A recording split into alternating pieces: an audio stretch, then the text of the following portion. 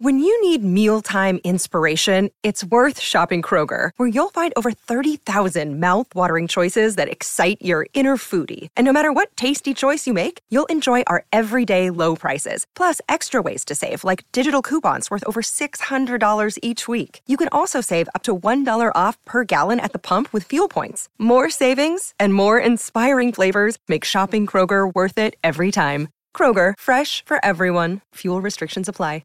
Another day is here, and you're ready for it. What to wear? Check. Breakfast, lunch, and dinner? Check. Planning for what's next and how to save for it? That's where Bank of America can help. For your financial to-dos, Bank of America has experts ready to help get you closer to your goals. Get started at one of our local financial centers or 24/7 in our mobile banking app. Find a location near you at bankofamerica.com/talktous. What would you like the power to do? Mobile banking requires downloading the app and is only available for select devices. Message and data rates may apply. Bank of America N.A., member FDIC. At Evernorth Health Services, we believe costs shouldn't get in the way of life-changing care, and we're doing everything in our power to make it possible. Behavioral health solutions that also keep your projections at their best? It's possible. Pharmacy benefits that benefit your bottom line? It's possible. Complex specialty care that cares about your ROI? It's possible.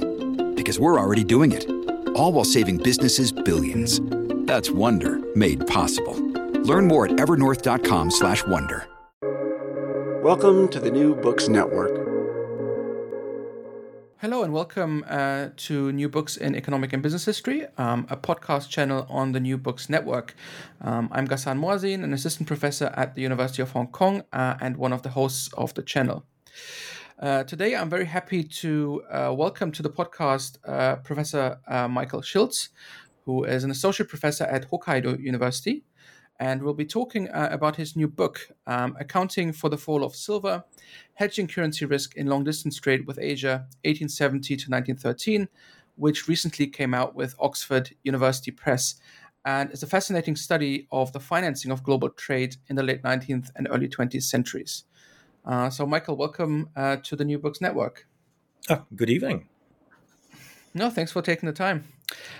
So, as usual, I was wondering whether we could start with you telling us a bit about how you actually came to write the book and how you came to write about and work on this particular topic.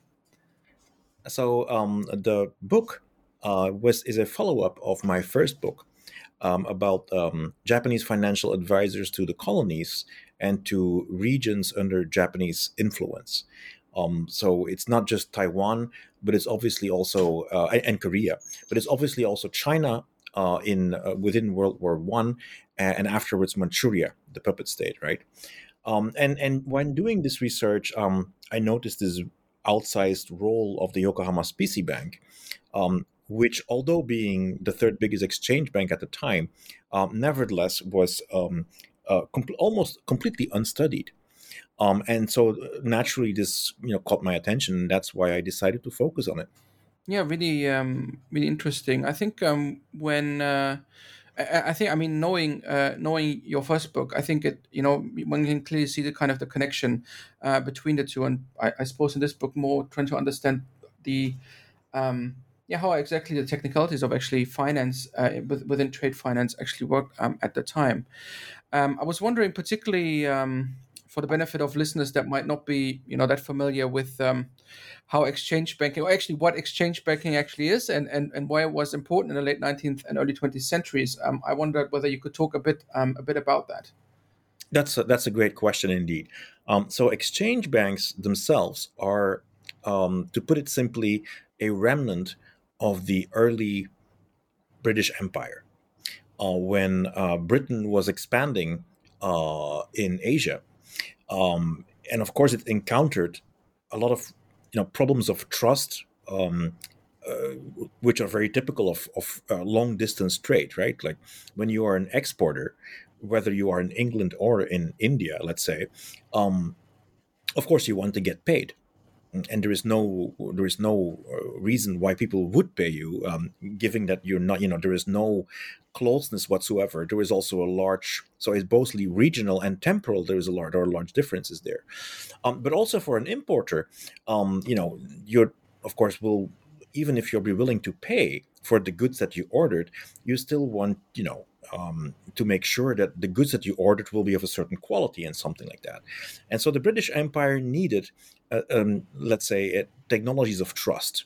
They needed something or somebody who would be able to solve these trust problems. And these problems were in the end handed or given to the so-called exchange banks, which by means of their networks of correspondence or by branches and agencies all over the world were able to give these or provide these services.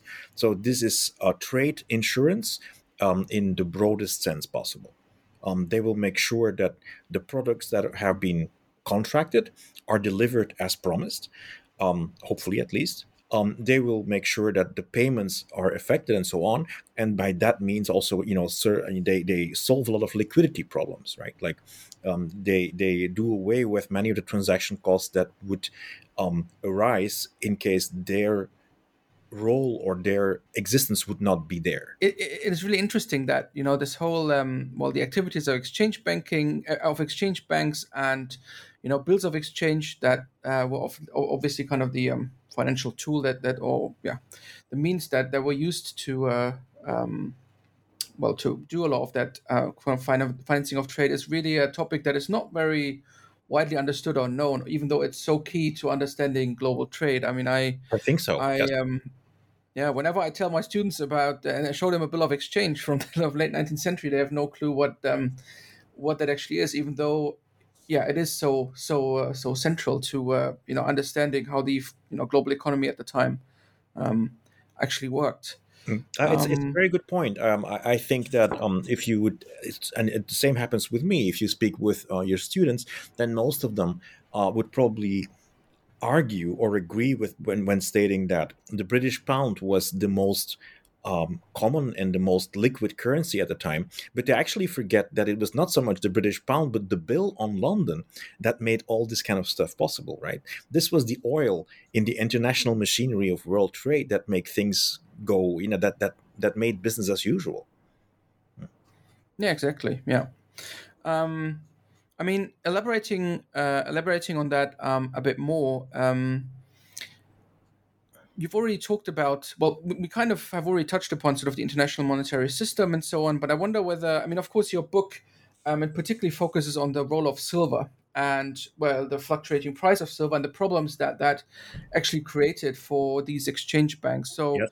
Could you talk a bit about what is the role of silver in the international monetary system at the time, and why is the silver price fluctuating, and what is the problem of that, or what was the problem that basically causes? Yeah, okay, thanks. This is indeed very important because we have to distinguish between two periods here. First, of course, is the period before 1871. And this has been for a long time quite a bit of a puzzle. At the time, the world was on different monetary standards. There was Great Britain being on the gold standard. There were countries like Germany on the silver standard, and there was countries like France, which were bimetallic, right? So they had like a legally stipulated ratio between gold and silver. Okay. Now, what was not clear for a long time is why the gold-silver par was so remarkably stable at the time, and this was actually looked at and explained by the economist Mark Flannery, who at a hint of Milton Friedman tried to see whether it was maybe France or the bimetallic countries, but especially France, that stabilized the price of silver vis-a-vis gold. Okay, and he discovered that there was indeed a relationship, and the relationship is mostly in the times of the bullion price of both gold and silver. That in the metallic countries, because they could arbitrage between, between the cheapest metal at the time, they took care of the fact that the silver gold price returned to some kind of a stable, or more or less stable ratio. It was only fluctuating, let's say, in a band or something like that, and that made it remarkably stable. But this changes as soon as Germany defeats France in the the Franco-Prussian War of 1871, when Germany decides to use the indemnity to go on gold for whatever reason, right? Like there is a lot of speculation about that. They may already have seen an increased level of trade with Great Britain, or they may have opted to increase that. That trade with Great Britain. But in any case, so when they go on silver, this sets off a process with which French policymakers are not very happy, and they will soon limit and later completely cancel or make it impossible that silver can be monetized. And when they do that, this band collapses. This stable band of gold silver prices collapses, and this, of course, poses enormous problems for a lot of actors involved, because there is no, there's no center or no arbitrageur of last resort anymore. Those actors will have to, solve these problems themselves, and it turned out to be remarkably difficult. So, as you also know, quite a few of the most famous institutions at the time, and I'm talking about the Oriental Bank, of course, they simply went down. They couldn't handle the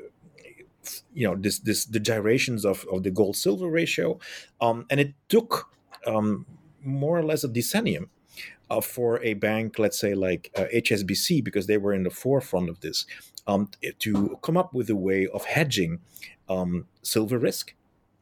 And building a completely new way of financing trade between Asia and the West.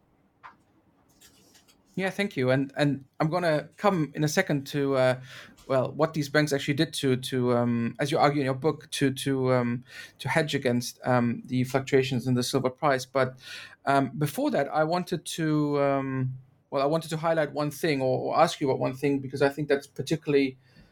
Well, it's one of the many facets that are really interesting about your book, is that you, of course, work with the archives of the Yokohama Specie Bank. You've touched a bit already about the on the Yokohama Specie Bank, but maybe you could talk a bit about the bank, and also particularly about the archives, how you came to, how you came to use them and how you used them in the book.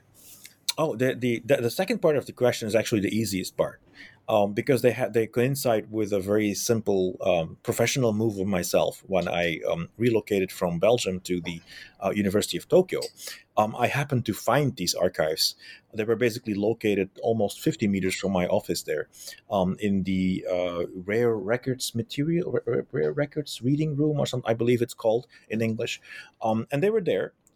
They had been inherited from the Tokyo Ginko, the Tokyo Bank, which was in itself the follow-up of the Yokohama Specie Bank. So this demands a little bit of an explanation, I think. The Yokohama Specie Bank, because it was such an important element in Japanese imperialism, was basically abolished by the occupation authorities after World War II. So the bank had to clean itself up. It was reborn as the Bank of Tokyo, and it was like that for a long time until, of course, Japan in the 1990s, this is not the 1890s, but the 1990s, discovered or had this experience with the famous bubble. And when the bubble burst, this led to a lot of bank amalgamation. And when, this is also a process I wasn't aware of, but when a smaller bank is being absorbed by a larger bank, this mostly results in the archives being destroyed. Now, when this happened, that word reached a few researchers at the University of Tokyo, and because of the role of this Yokohama Specie Bank in Japanese economic development, they decided that the University of Tokyo should become the host of these archives. They were in a complete disarray because of, you're living in Asia as well, because of humidity and so on in Asia. Lots of these archives had been rotting or were destroyed. Again, I mean, they were not actively being destroyed, but they were destroyed by the elements. And when the university received them, they had to be completely reordered. And only late, I'm talking about the early 21st century, did researchers start a project to microfilm these. And I was just happy to find them at a time that I had some money from a European grant, which I could use for my helping in microfilming. So I was given access to the archives, and basically that's it. So I used the so-called flow of funds data that were complete for the period between 1870 and 1908, I think. But I only used the ones from the 1900s because that's when the bank reformed itself, and when the whole bank network was reordered. And I used these archives, and it was fortunately able to make sense of it. Yeah, exactly. I think that's. I think I should just stress how rare it is actually to have such archives of, well, I think of a business in general, but certainly of exchange banks. It's not that common. As you say, I think there are many things in. Well, many of these banks are not around anymore, of course, and that means that often their archives are also not around anymore. And so, yeah, it's very fortunate that these archives are still there and can be used by historians. Can I ask one? Can I just add one little thing there? Sure. So to make your point even more prescient, the archives of the Oriental Bank itself were destroyed at the time of its bankruptcy.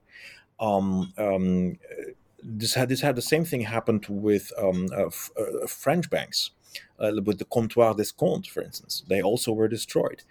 Unfortunately for us, the HSBC, of course, well, the HSBC, not unfortunately, the HSBC, of course, survives. But unfortunately for us, a part of its archives was destroyed during the Japanese occupation of Shanghai.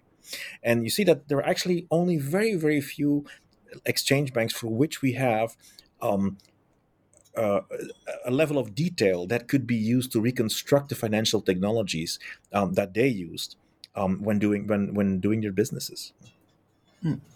Yeah, and the sort of the first the first part of my question have been so could you talk a bit also about the Yokohama Specie Bank? I think it is a bank that is well known to people that study Asia, but I think beyond that, maybe not necessarily so. And yeah, I was wondering whether you could again, also I think HSBC people know more about because it's still around, but Yokohama Specie Bank, it might be good for the listeners to know a bit more about what that bank actually Yeah, did, correct. what it was.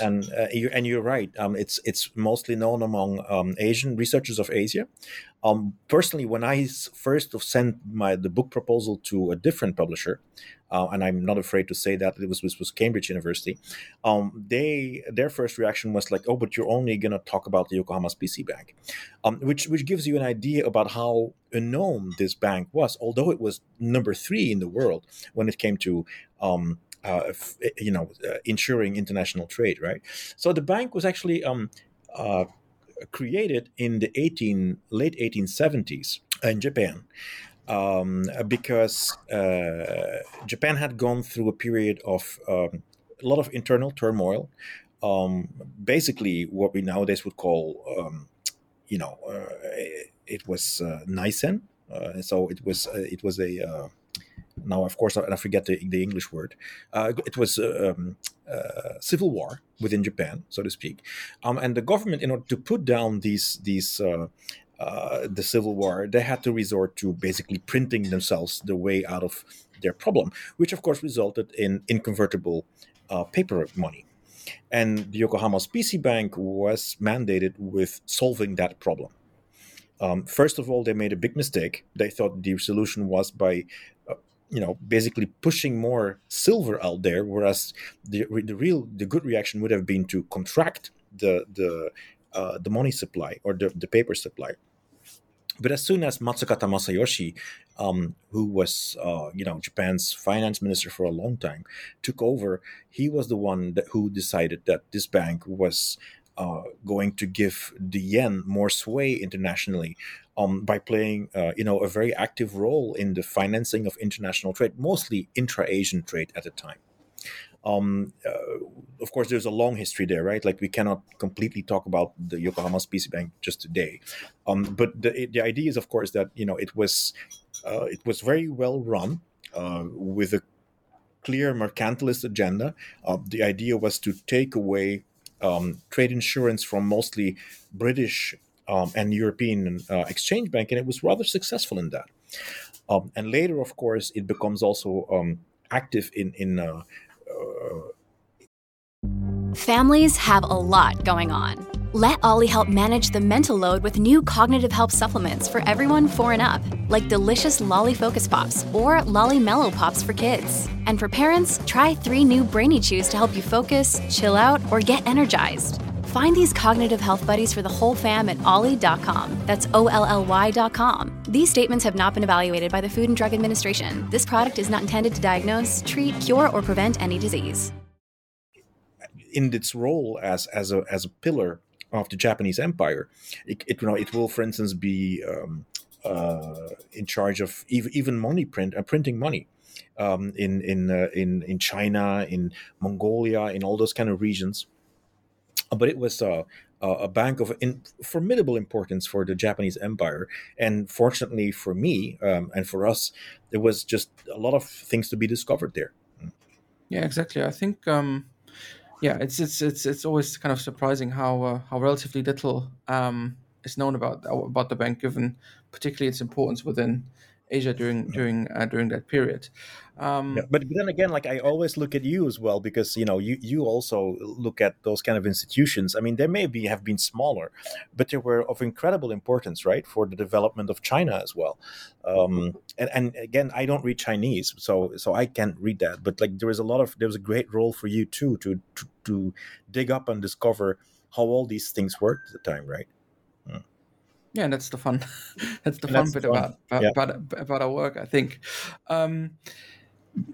Before delving a bit more into, again, hedging, I'm almost there. But one more thing I think methodologically, which is interesting, is that you talk about the sort of the way you look at some of these sources as I think you say, quote, archaeological or forensic. That's true.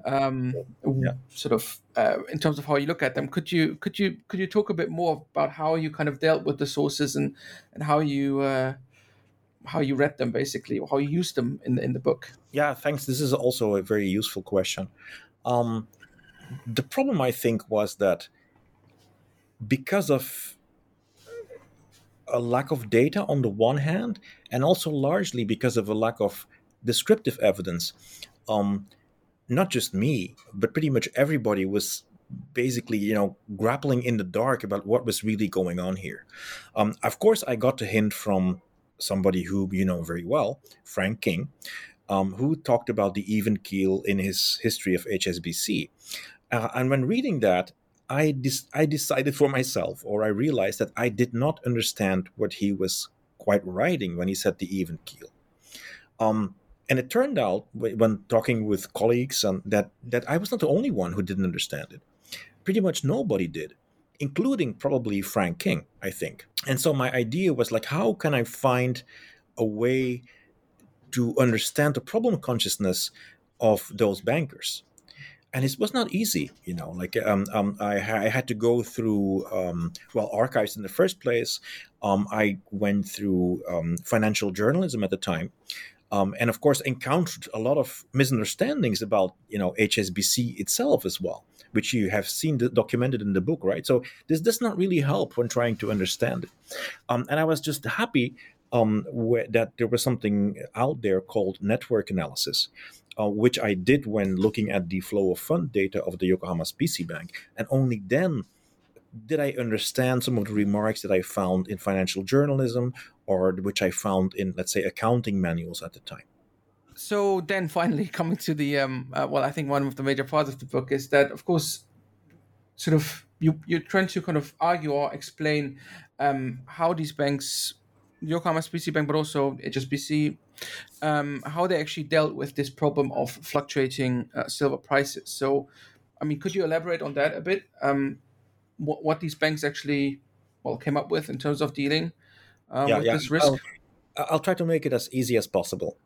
So the big problem, I believe, that both myself and people like Frank King and Japanese researchers faced, is that when looking at a certain problem, right, we try to find an answer, and it mostly means one answer. So the idea was, like, what does the trick here. And it took me a very, very long time to find out that it actually was not one thing, but it was two things that did the trick. And you find this described in the book as well. Perhaps I should have even put it a little bit more clear. But so on the one hand, you have financial technology. So there is, let's say, financial innovation there. Financial innovation with regards to certain types of bills. Okay? I don't think it makes a lot of sense to talk about what exactly this happened because it's sometimes a bit complicated, so let's not do that. But the financial innovation simply or basically existed out of the fact that the banks understood that it was possible to write up contracts in which the exchange operation was effectuated at the end of the accounting workflow. What this means, it's not that really important. It basically means that in the case of export finance from Great Britain to China, basically the whole exchange trouble was offloaded, so to speak, on the Chinese importer. A very good example of how the British Empire made foreigners pay for the empire, so to speak. But the other part of the technology, or it's not really financial technology, but it's a managerial innovation, is the fact that those banks realized that because of the telegraph, which had been in place since the 1870s, the telegraph could be used to telegraph each other prices on a daily basis, and it could be used to offset amounts of bills bought with bills sold on the other end.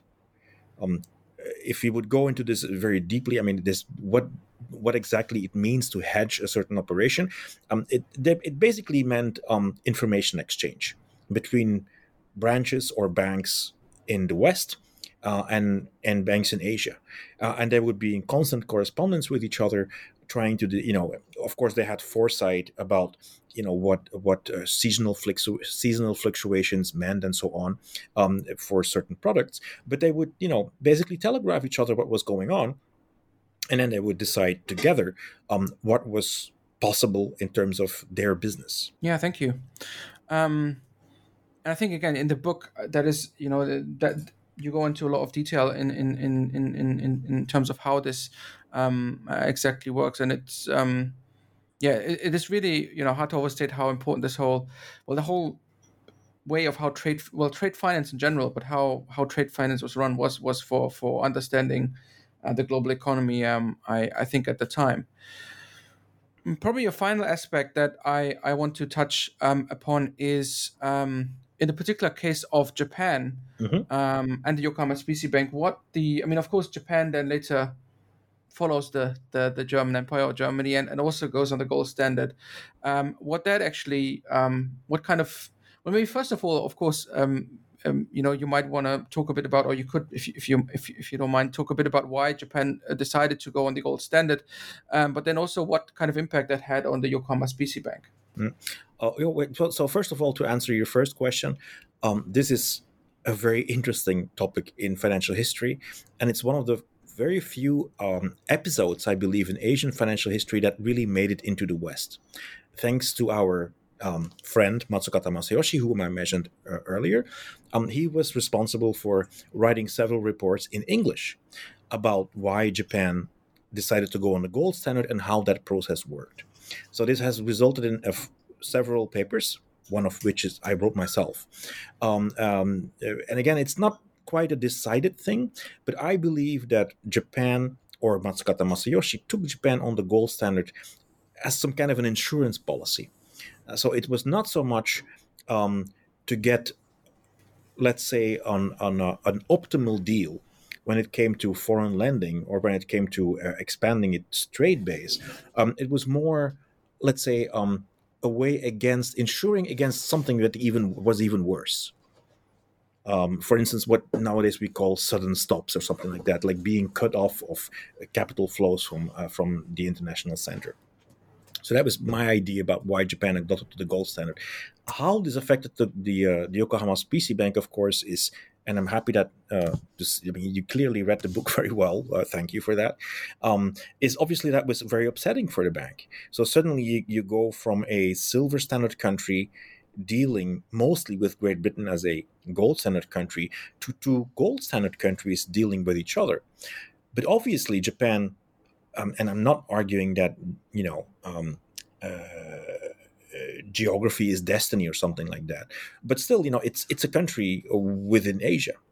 And it had a very important trade base within China, which never really went onto the gold standard. Well, actually, never went to the gold standard. So the bank would had to adopt its strategies.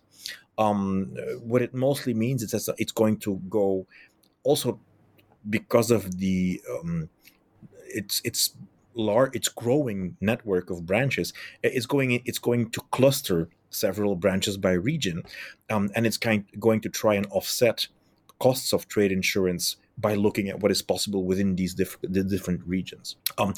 From a social network or a network analysis perspective, this proved to be not always easy to model or even to get into graphs when I was writing the book, but it worked. So Yeah, no, thank you. And I mean, people can see that again. See that in a lot of detail in the book. I think. Well, Michael, we've already taken up quite a bit of your time, but I think, as usual, before we close, I wanted to ask you. You've written the book, and the book is done, but we are, of course, very interested to know what you're working on now. Whether it's something related to the book or something completely different. So I wonder whether you could tell us a bit about that. Yeah, well, thanks. I'm also going to look at you because you also finished your own book very recently. So you probably know that when you finish a book, it creates some kind of an emptiness, right? Like, so what now kind of feeling. And on the one hand, I'm kind of lucky because I'm working with, or at least I'm in touch with a few Japanese researchers who are themselves interested in looking at a few other still remaining archives. I'm talking about the archives of the Chartered Bank, for instance. And I have received these. I'm very grateful for that. And I'd like to work with these things as well. So that's one of my projects. Another one is quite different. I got interested in because of my interest in actuarial science and accounting. I also got interested in the history of, let's say, statistics in Asia.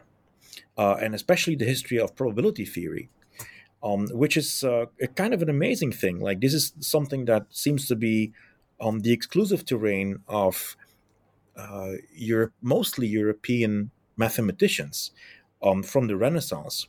But of course, they entered Japan during the Meiji Revolution, and I may want to have a look at that as well.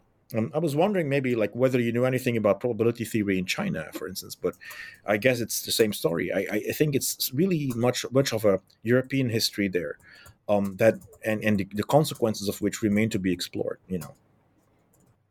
Well, I think both of both projects sound great. So I look forward to hearing more about that in the future, certainly.